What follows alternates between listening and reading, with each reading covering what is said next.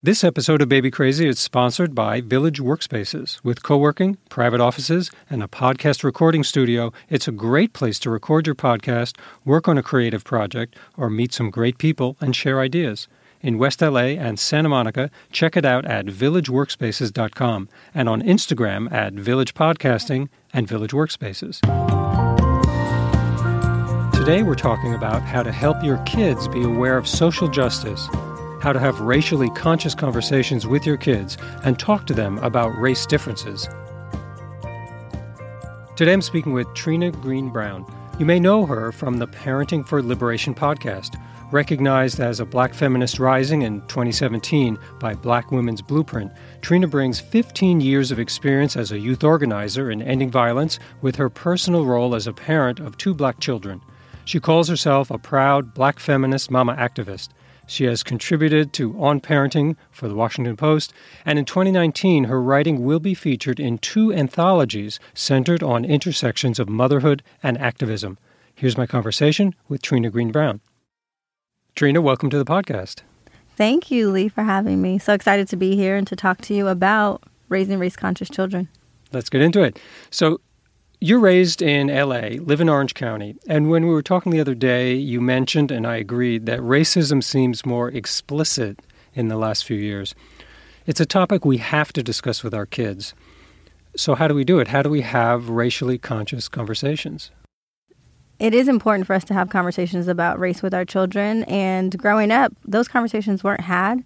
In previous generations, they weren't as explicit. We just use the colorblind narrative that, all of us are the same. We're all of the human race. There's only one race but the human race.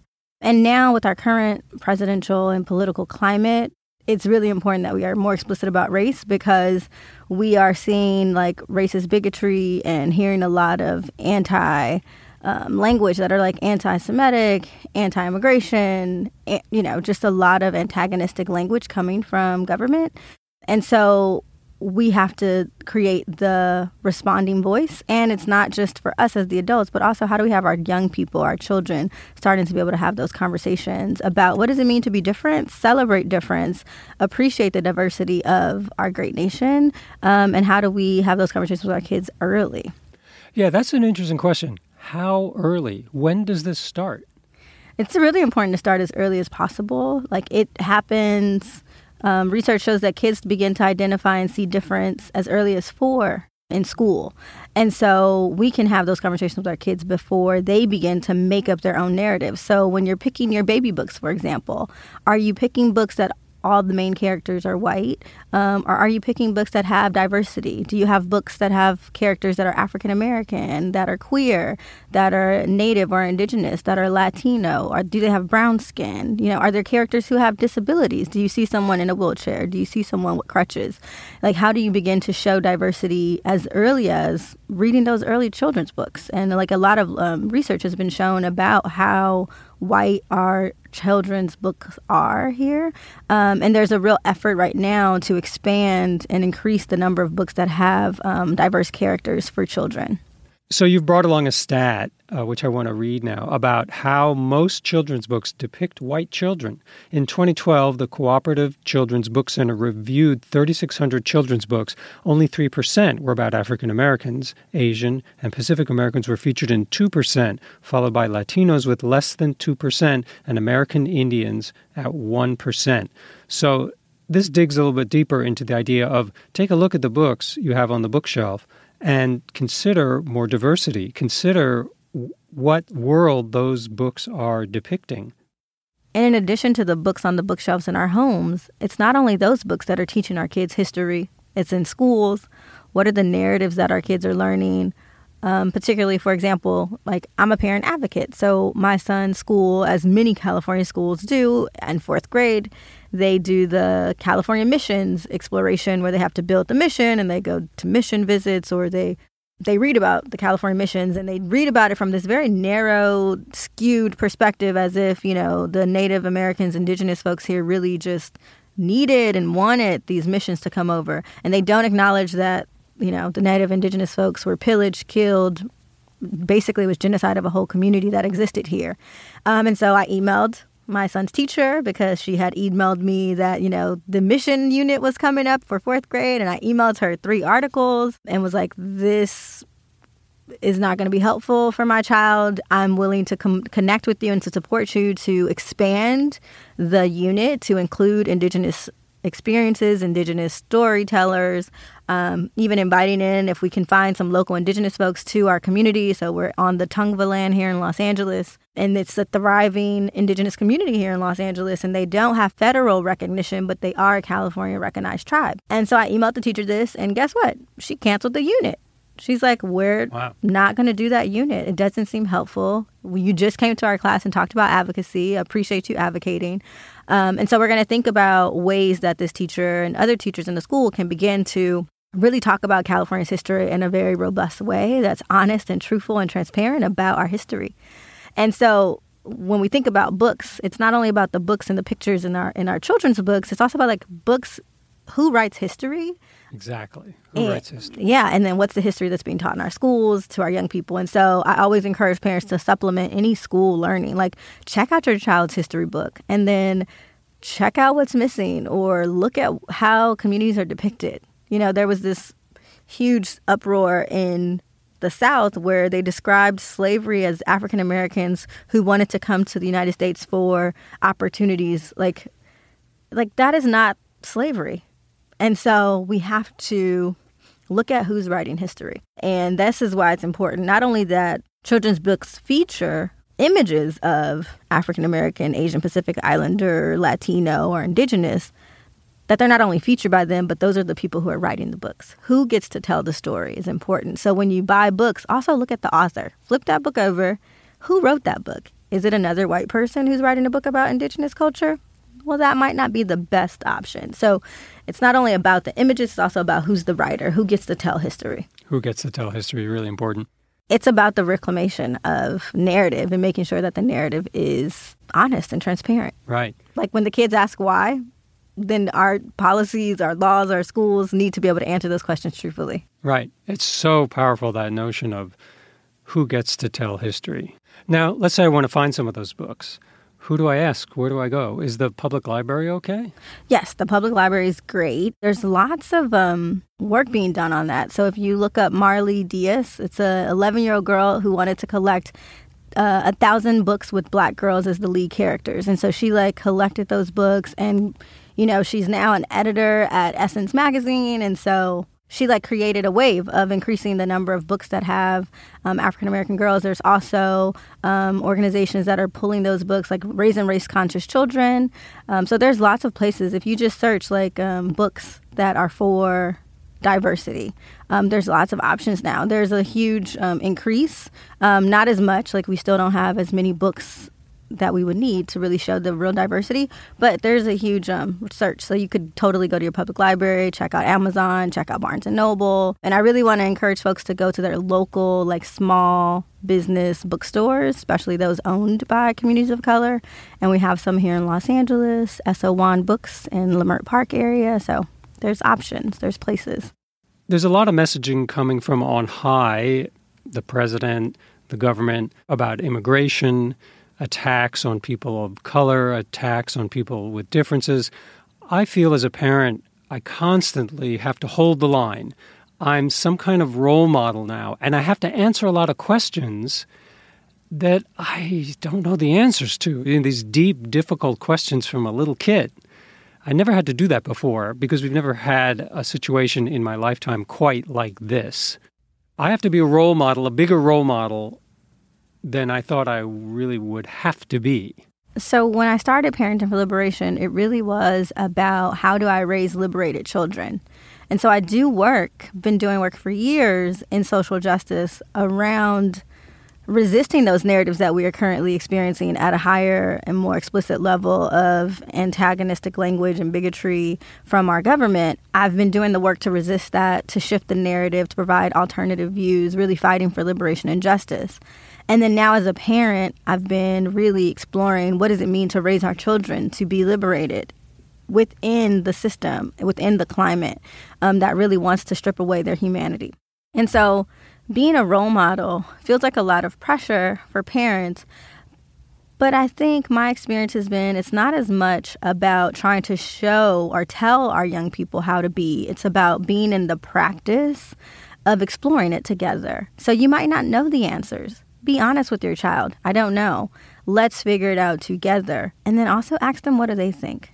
Because they've only been on the planet for a little bit. And sometimes, like in certain cultures, there's a belief that like young people, children are more close to our ancestors than we are. So they have more information than we have about what's possible.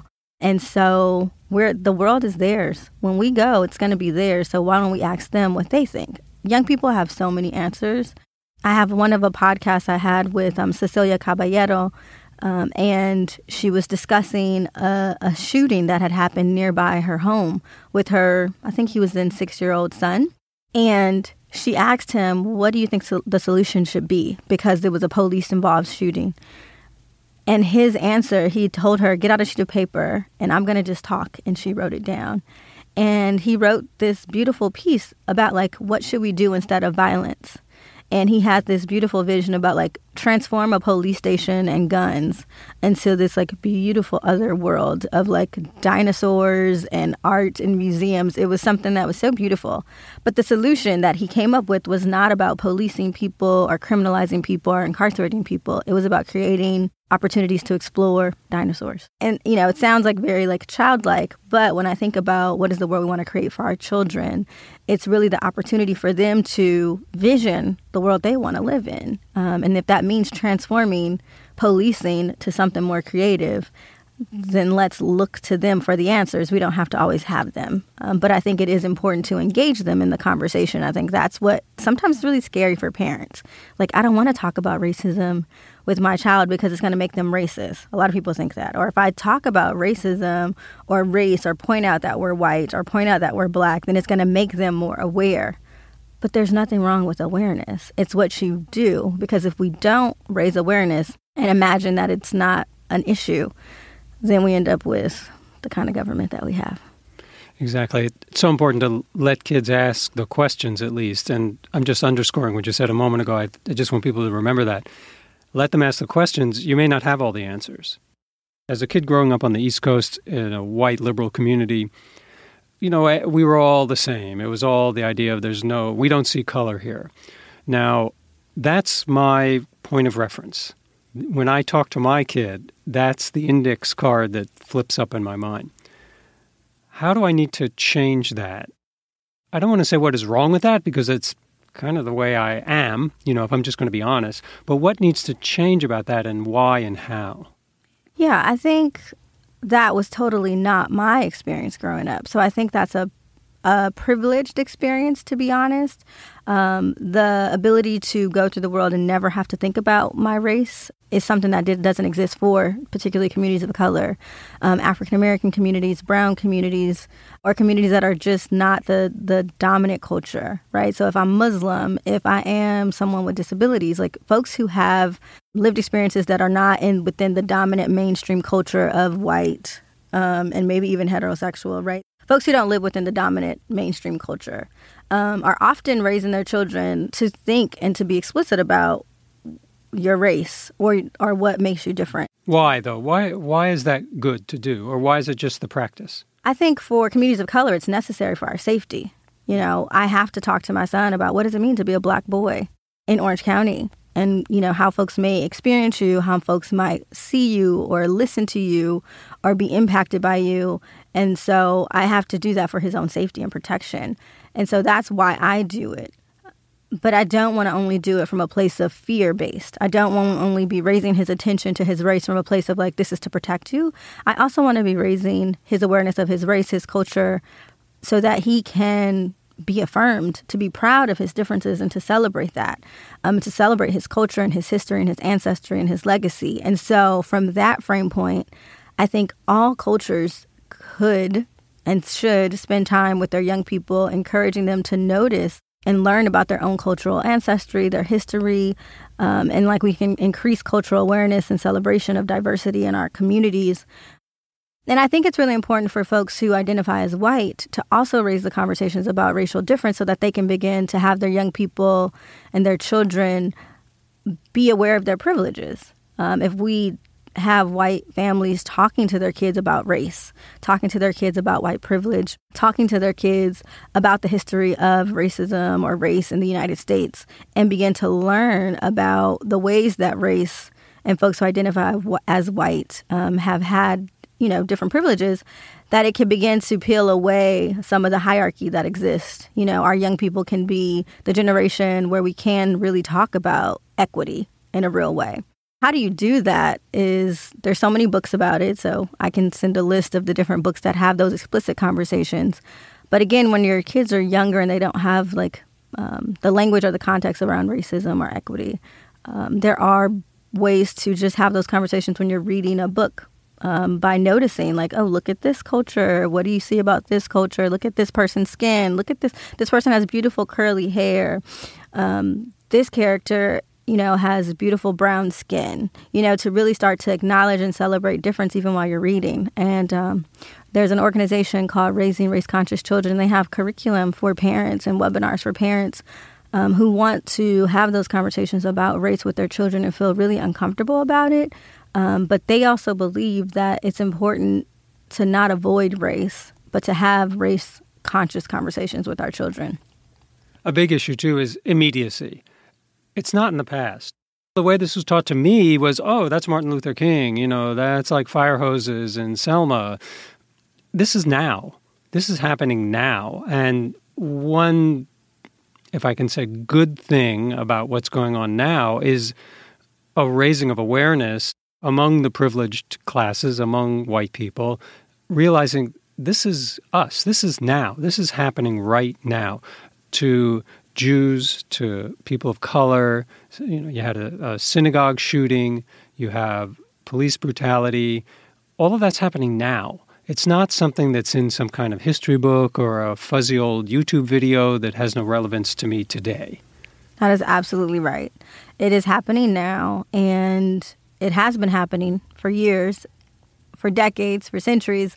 So we as people of color are not happy that it's happening now because it's always been happening, but it's, great that now folks who have privileged experiences can witness and experience it because it's impacting their lives. And so we're glad that you all are coming on board, joining marches, joining protests, starting organizations, supporting the work of organizations like Black Lives Matter, really supporting the work of the anti-immigration campaigns that are about not separating families and keeping our children out of cages and fighting detention. So really have really seen a swell and an increase of activism.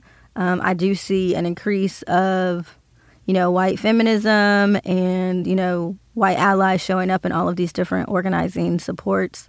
So I do see the increase, and it is immediate. It is urgent. Yeah, this conversation about social justice is really a conversation about life. It's a conversation that is part of our everyday conversation. It's not something like, let's set aside some time to talk about social justice. Yesterday was Election Day, and when my wife and I went to the polls with our young son, the roster for us, with our names on it, hadn't arrived mysteriously, and we all were handed provisional ballots. I thought that was highly suspicious. And we got a taste, my wife and I, of what election tampering is like, what it's like to have your name removed from the election rolls, what it's like to wait an hour online and then be told, well, you can't vote, or you can't vote the way you wanted to. That was a conversation that we had right there. We went home and called the ACLU, we called the Secretary of State, we tweeted Rachel Maddow. My wife ended up on the CBS News talking about it. But our kid was there watching us go through all this and watching us struggle and watching us be angry and watching us do something about it. That was kind of interesting. I can't recall in my childhood my parents having to approach anything like that. So yeah, what you experienced was a form of voter suppression, and that has been happening for years. Voters' rights infringement, voter suppression, and it was literally happening, as you described, in this current midterm election. And that was happening in the South, the Deep South. There was lots of organizing in Black communities. It was also happening in Indigenous communities. There was a lot of Native voter suppression that was happening. And so the ability to have those conversations right now, it's not something that's happened in the past. It's happening right now. And then also you modeling for your child what it means to advocate for yourself. and you moving forward and having that conversation and modeling that we need to do something about it.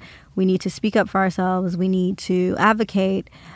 And I think, I would be curious about what the next step could be beyond the individual personal experience to then look at what is the connection of your individual experience to the experience of voter suppression in other places, right? Like, how could you help your child and also yourself see if this is happening to me, imagining what's happening in other communities or happening to communities of color. I had a friend who posted about their own voter suppression in New York City. So we think that voter suppression is only happening in the South or, in super red states, but it's happening even in the most progressive places. You're here in Los Angeles. My colleague is in New York City.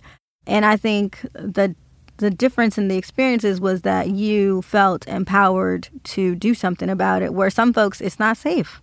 It's not safe for some communities of color to be able to fight back because their own safety, for their own security. And so it is helpful and necessary for allies such as yourself to use your privilege, to leverage your privilege and access to then do something to raise awareness about voter suppression, as an example. So I really do think that's necessary for our allies to be able to speak up when not only when they experience it, but when they witness the experience of other communities being disenfranchised or being suppressed. It's this advocate personality, how to be an advocate. A kid is powerless. They shouldn't be, but often they're in a powerless position because they're small.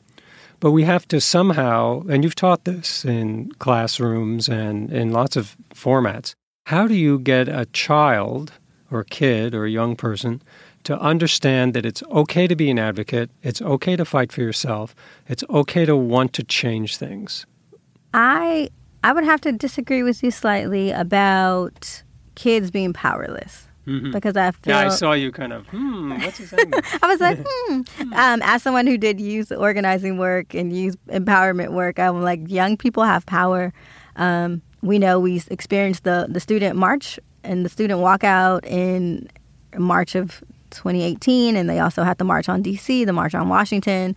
Young people in droves showed up and are really pushing to shift policies around guns after the violent shooting that has happened at multiple schools. And so young people do have voices. I recall an 11-year-old African-American girl who spoke at that rally. This young girl, Naomi, has really spoke out about, racism and the connections between racism and gun violence. And so I just wanted to name that young people do have power and agency. They might not know how to use it if they don't have strong adult allies who support them and really are really checking their own ageism and making sure that they're not getting in the way.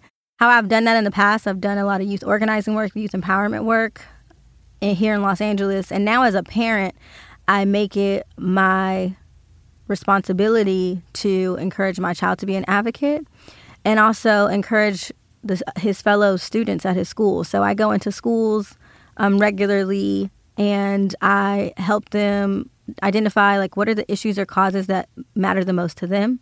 And they might be things that might not seem as massive as racism or injustice, but those are issues that young people care about. For example, my son goes to a small school with small classes, and in his classroom, the young girls are outnumbered. And so the young girls, when I got there and I was talking about, what are some issues or rights or causes that they care about? And the young girls were like, well, we really want to have more equality with the young girls in the class because the boys take up a lot of space and they, don't listen to our ideas and, they don't want to play certain games with us. And so we started to talk about gender equity and what does it mean for young girls to have the same rights. And they were talking about, they wanted to run for office. And so then they had, about a week later, the teacher emailed me after my lesson about advocacy.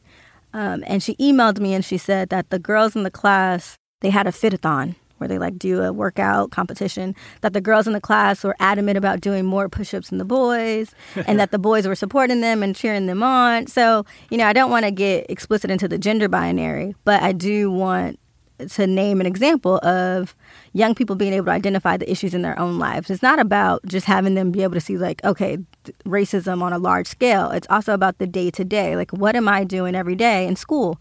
Who am I choosing to play with? Am I picking on certain kids? Am I making fun of other kids? How can I be a bystander? If I see a kid being teased, what's my responsibility as an advocate to stand up and say, that's not fair, we shouldn't do that? Are the young people noticing who's in the classroom and who's not? Who's reading at a certain level and who's not? It's not only about the students, it's about the teachers. We have to create cultures in schools where everyone feels like they're being an advocate so that we can make sure that those who are most impacted by the multiple oppressions of our nation have equal or equitable access and resources.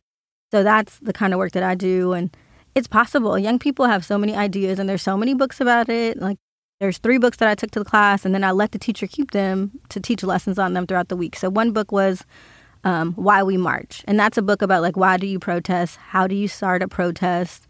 How do you make signs? What is the safety protocol? And it's a children's book. And so the kids, after doing that, we read that book.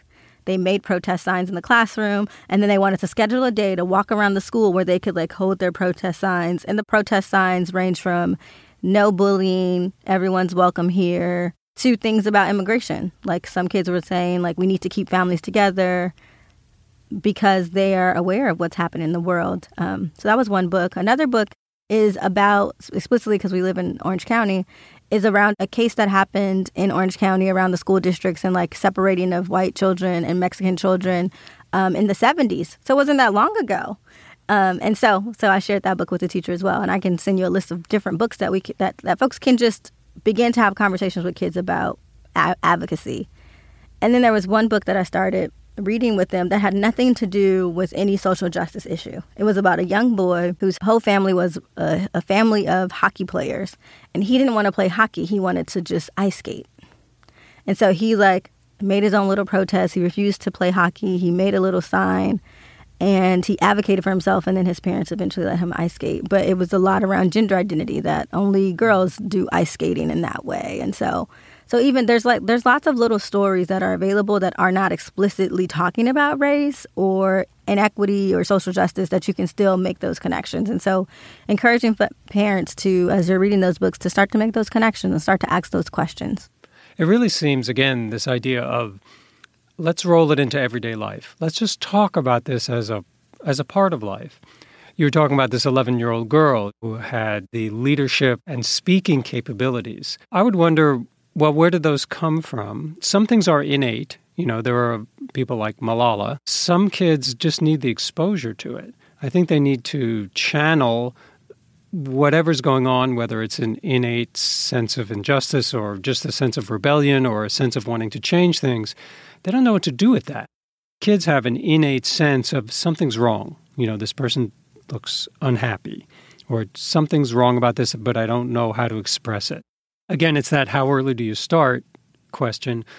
It's also the willingness of the parent to kind of go after it. Like whatever these questions come up, you have to be kind of willing as a parent to go at it. Yeah. To try. Yeah, very true. How early? I think as soon as your young person or your child asks a question, that means they're ready for the answer, or they're ready to explore the answer. And I think you're right. Young people do have an innate sense of fairness. That's one thing, a young person, a child, because he got that candy and I didn't get that candy. That is not fair. Yeah. Well, why do you get to stay up late and I have to go to bed? Like, that's fairness is always, that is the entry point to talk about justice, because fairness and justice go hand in hand. And I think that that's an entry point to have conversations with young people about everything. And it could be anything from when you're going to the grocery store and you're picking the fruits and vegetables. Well, then being conscious, well, who picks our fruits and vegetables? How are they resourced? How are they paid? What are their rights? Are they living and thriving?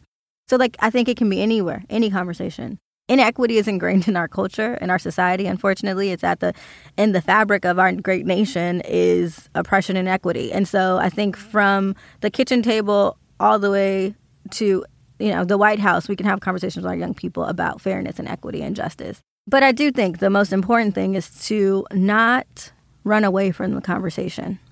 So you said if your kid asks the question you don't know, don't just say, I don't know, or don't worry. What I used to hear when I was growing up was, that's grown folks' business. or, that's not for a child. Like, so we would always like minimize that they're not ready for it or they don't know. And there might be things that are too explicit for them, but it's always important if they have questions to engage them and to think about child-appropriate ways to have the conversation. And when you don't know, my son loves to tell me to ask Siri. So maybe my son asks me random information, like if we do see a homeless person, like why are there so many homeless people, or how many homeless people are there, numbers or data. Then I'm like, I don't know. So then we ask Siri.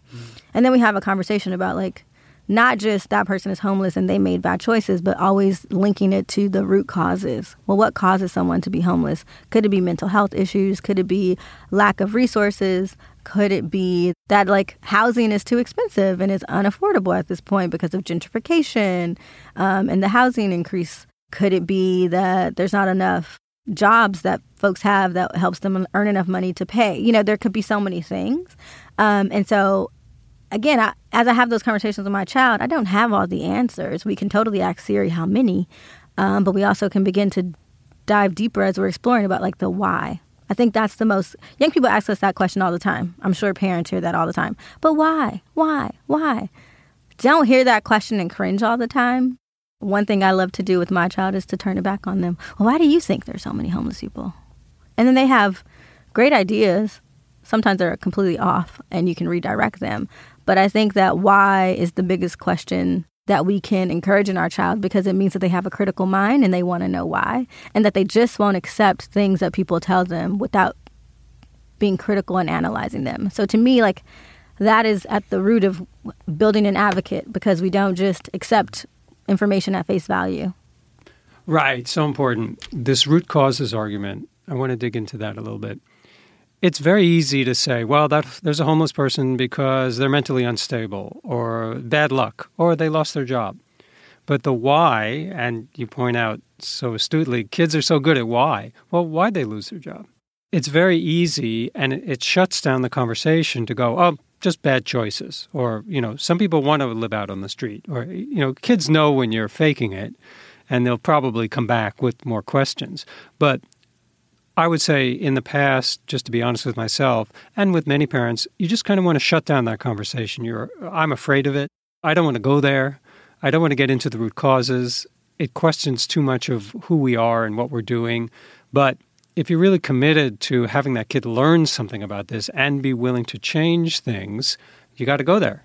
Yeah, I love the piece about being willing to change things, because sometimes those why conversations turn into, well, now we have to do something about it. Right. And then the kid wants to have a bake sale or wants to donate all their toys, or we need to collect money and give it to people, or we need to let that person live in our house. It becomes now we do something about it. So then you really know you got an activist on your hand.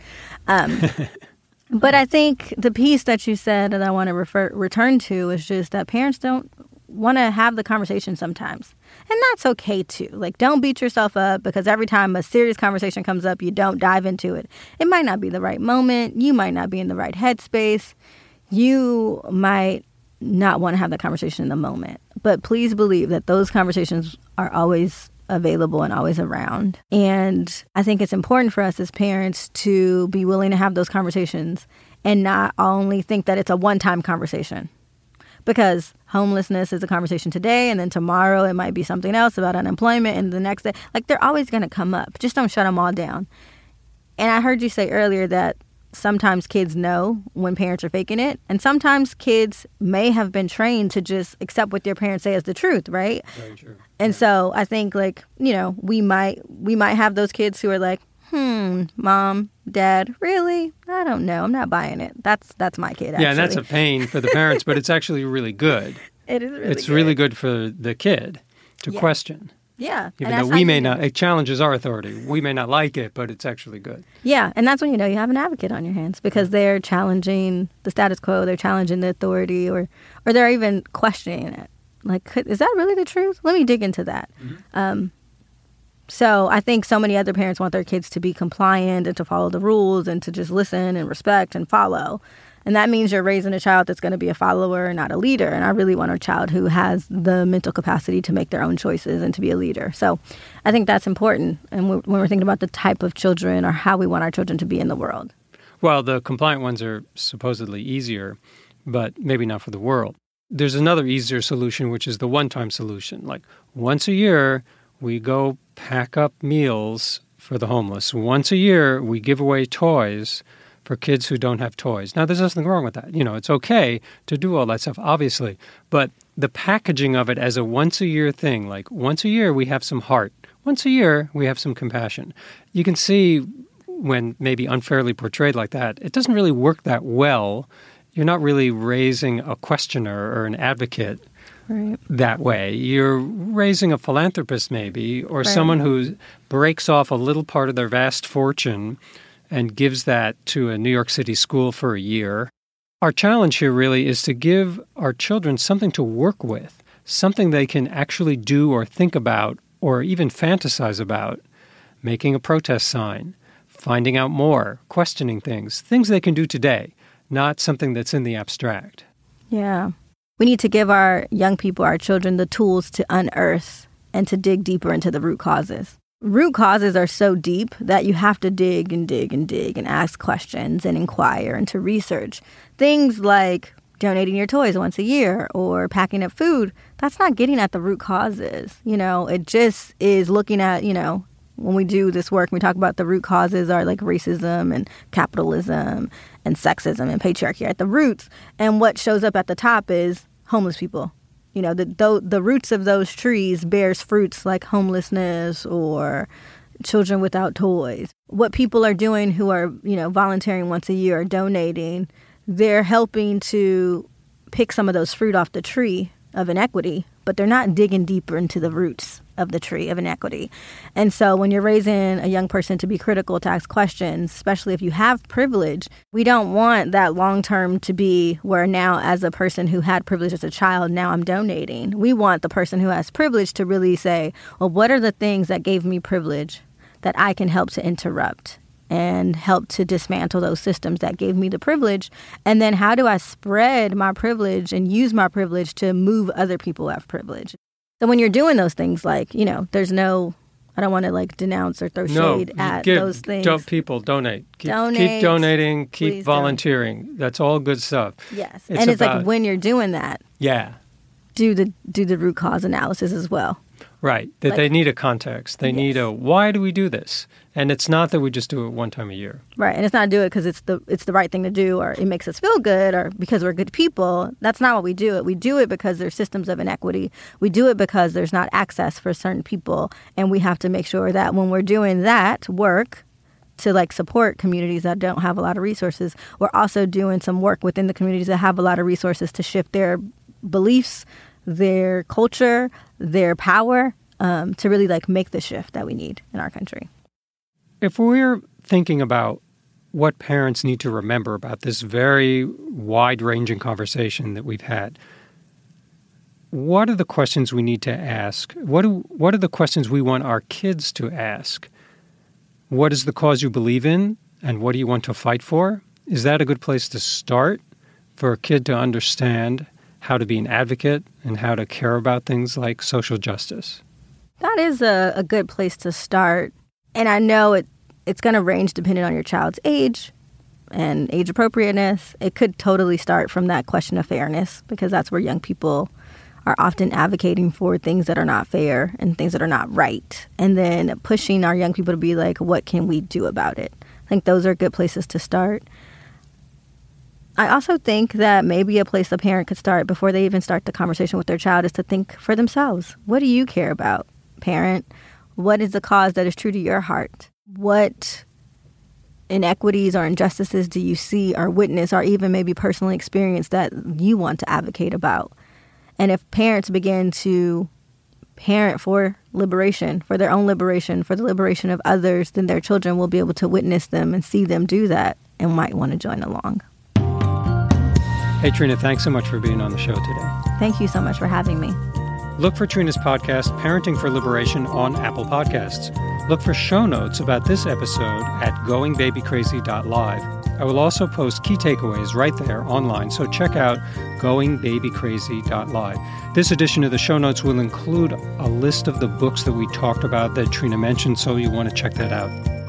A lot of people get the show on Apple Podcasts, and if that's you, don't forget to rate us and post a comment.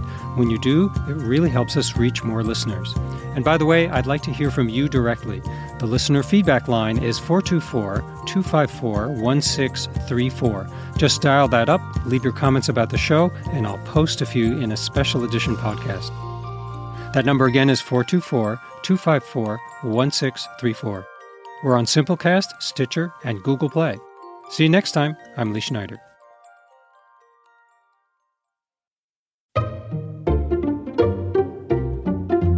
Hey, it's Lee Schneider, a co-founder of the FutureX Podcast Network. Have you heard of Good Pods yet? It's a new app where you can follow your friends and influencers to see what podcasts they're listening to.